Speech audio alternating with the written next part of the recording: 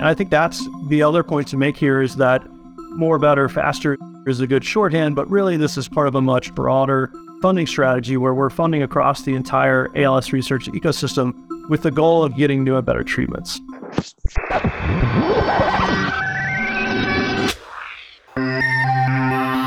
Hello, everyone, and welcome to Connecting ALS. I am your host, Jeremy Holden. Clinical trials are the most reliable and ultimately the fastest way to translate promising laboratory science into new and better ways to treat and care for people living with ALS.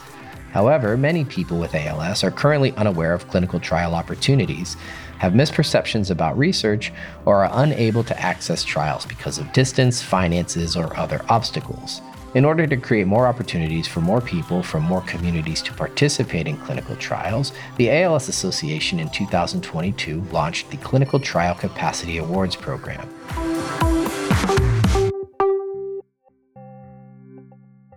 The association recently awarded $4.9 million to 13 established and emerging ALS clinical trial sites in order to help speed the testing of ALS therapies through clinical trials.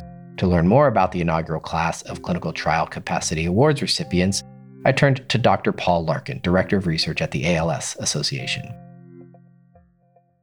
Well, Dr. Larkin, thank you as always for being with us here on Connecting ALS. Happy to be here, Jeremy. Yeah, we're here talking about the association's, the first cohort of the Clinical Trial Capacity Awards program. And let's just start at the beginning. Why did the association launch this initiative in 2022? Yeah, I think that the short answer is that it fits with a principle we often pursue around here, which is more, better, faster. We want more opportunities for people with ALS to participate in clinical research. We want more clinical trials because we think that will lead to more therapies. We want better trials, both for participants, because it certainly can be burdensome to participate in a clinical trial. So a better trial would be one that reduces that burden. We want better trials for the clinicians and medical research staff who are often overstretched as they devote so much time and effort to these trials. And we want better trials for the biotech and pharma companies who invest so much money in these trials. And we want all this to happen faster because with ALS, we can't be satisfied with the status quo. Is despite what I think are some really promising advances in the field recently, we need to do everything we can to move this whole drug development process along faster. I think we can do that with this and with a number of other efforts that we're working on. And I think that's the other point to make here is that more, better, faster is a good shorthand, but really this is part of a much broader funding strategy where we're funding across the entire ALS research ecosystem with the goal of getting new and better treatments. So we start by funding fellowships, whether for clinicians or for researchers.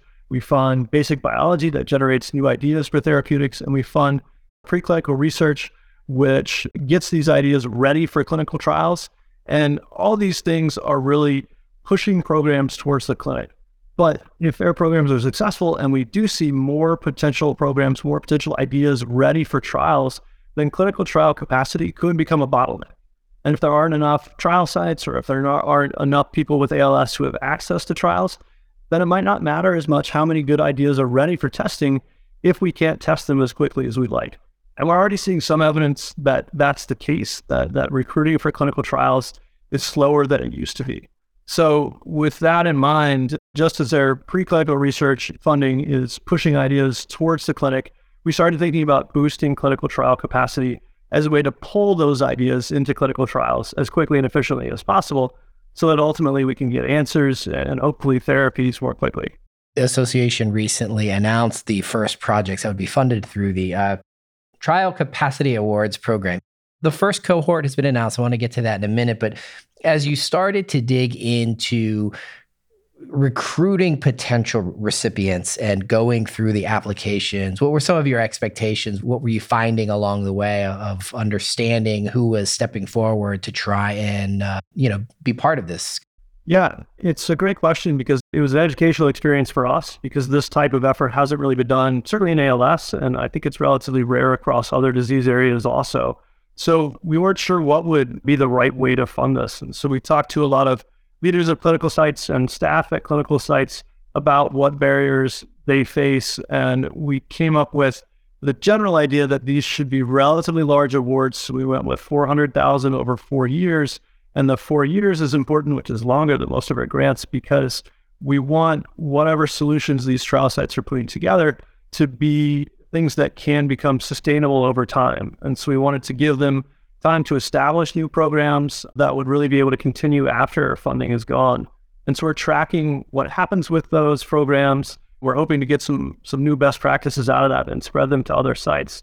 But really, with the specific types of programs that we fund, we wanted to keep it really open because we got a lot of different ideas from our conversations with different leaders in the field. And it seemed that different types of clinical trial sites would also have different ideas. And so we were interested in funding new solutions, both at established clinical trial sites that have been running trials for years and have a large practice established, and at emerging sites where there may be few or no opportunities for clinical research currently, but there is a willingness to go down that road and provide opportunities for that population in perhaps an underserved area. And so those different types of sites are going to have different needs. And we really just wanted to leave the funding opportunity open to as many creative solutions as we could see coming in. Yeah, I think this is an important conversation. I think it touches on something that I've heard and we've heard here on Connecting ALS from people in the community about, the frustration of trying to find a clinical trial that they can participate in, trying to get in. So really kind of important work that we're talking about here. I mentioned the first cohort, $4.9 million awarded to 13 projects.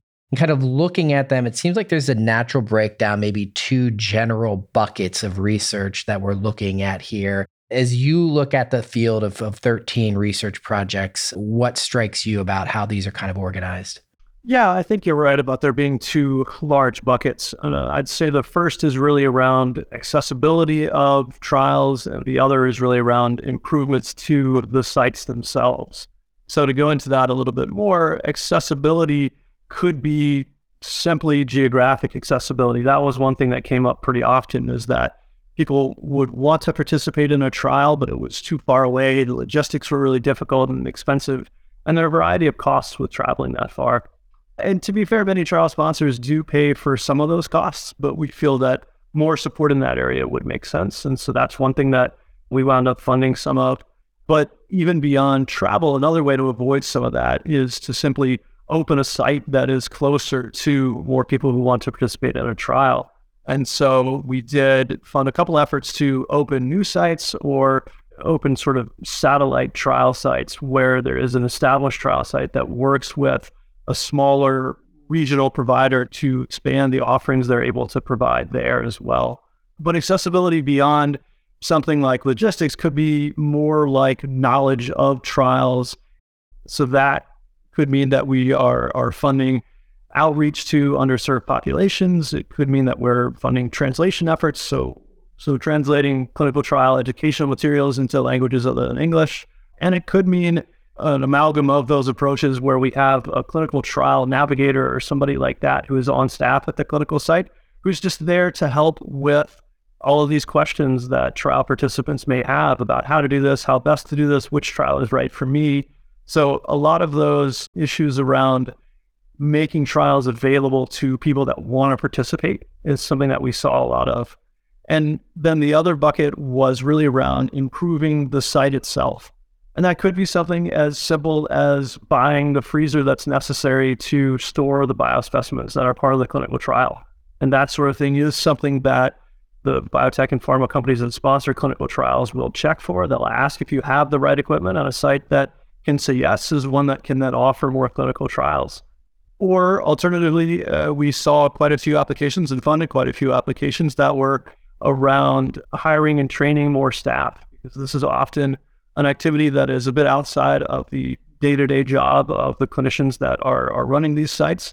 And so it's an additional burden on that staff. And so the more protected time that they have to run clinical trials and the more staff that are trained in the techniques that are necessary to run a clinical trial, the better. And the more they're able to offer a wider variety of trials. So I think those are the two big ones, is sort of making trials more accessible in general to people who would like to be in them, and then improving a site's ability to offer more and better trials. No time here to go through all 13 projects that were funded, and we will share links in the show notes so people at home can kind of explore some of the projects that are going to be facilitated by this grant program. But what are some of the projects, or are there a few that you think that strike you as being illustrative of the work that needs to be done and will be done going forward to expand access to clinical trials? Yeah, sure. I mean, I think all of these efforts are really exciting in their own right, and many of the sites are pursuing a variety of different efforts. But there are a few that stand out in just sort of easy to understand, easy to summarize type of way that conveys the excitement that we have about this program. And so there, I'd start maybe with Dr. Valerie Wojna at the University of Puerto Rico, who is working to create the first Center for ALS Clinical Trials in Puerto Rico. And so that's awesome because that's obviously a population that needed to travel quite a ways to participate in trials. And so that was a limiting factor for many people living there.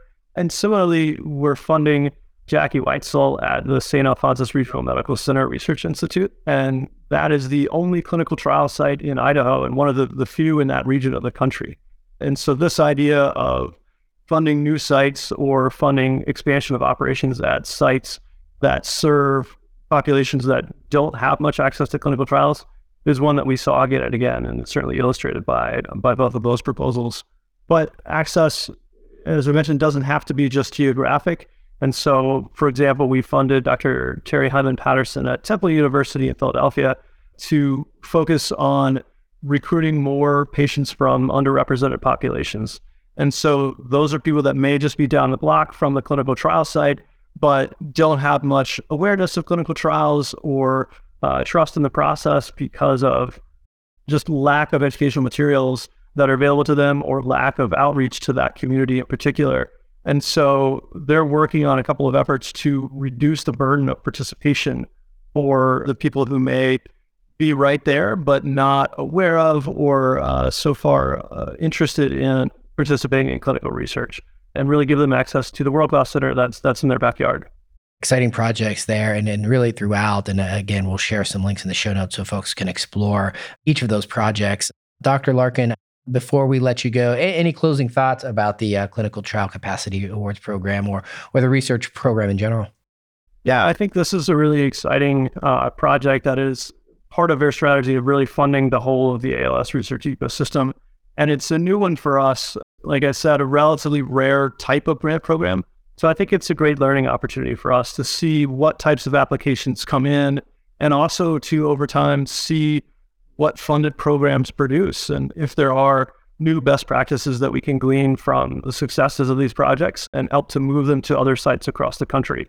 So that's the hope, is that we're not just funding these 13 clinical trial sites, but we're gathering knowledge that can help the whole network of clinical trials across the country and improve the accessibility and efficiency of clinical trials for everyone that we serve. Dr. Larkin, thanks again for your time this week. Thanks, Jeremy. I want to thank my guest this week, Dr. Paul Larkin. To learn more about the ALS Association's Clinical Trial Capacity Award recipients and the inaugural class, check out the links in the show notes. If you like this episode, share it with a friend. And while you're at it, please rate and review Connecting ALS wherever you listen to podcasts. It's a great way for us to connect with more listeners. Our production partner for this series is Citizen Racecar. Post-production by Alex Brower. Production management by Gabriella Montequin. Supervised by David Hoffman.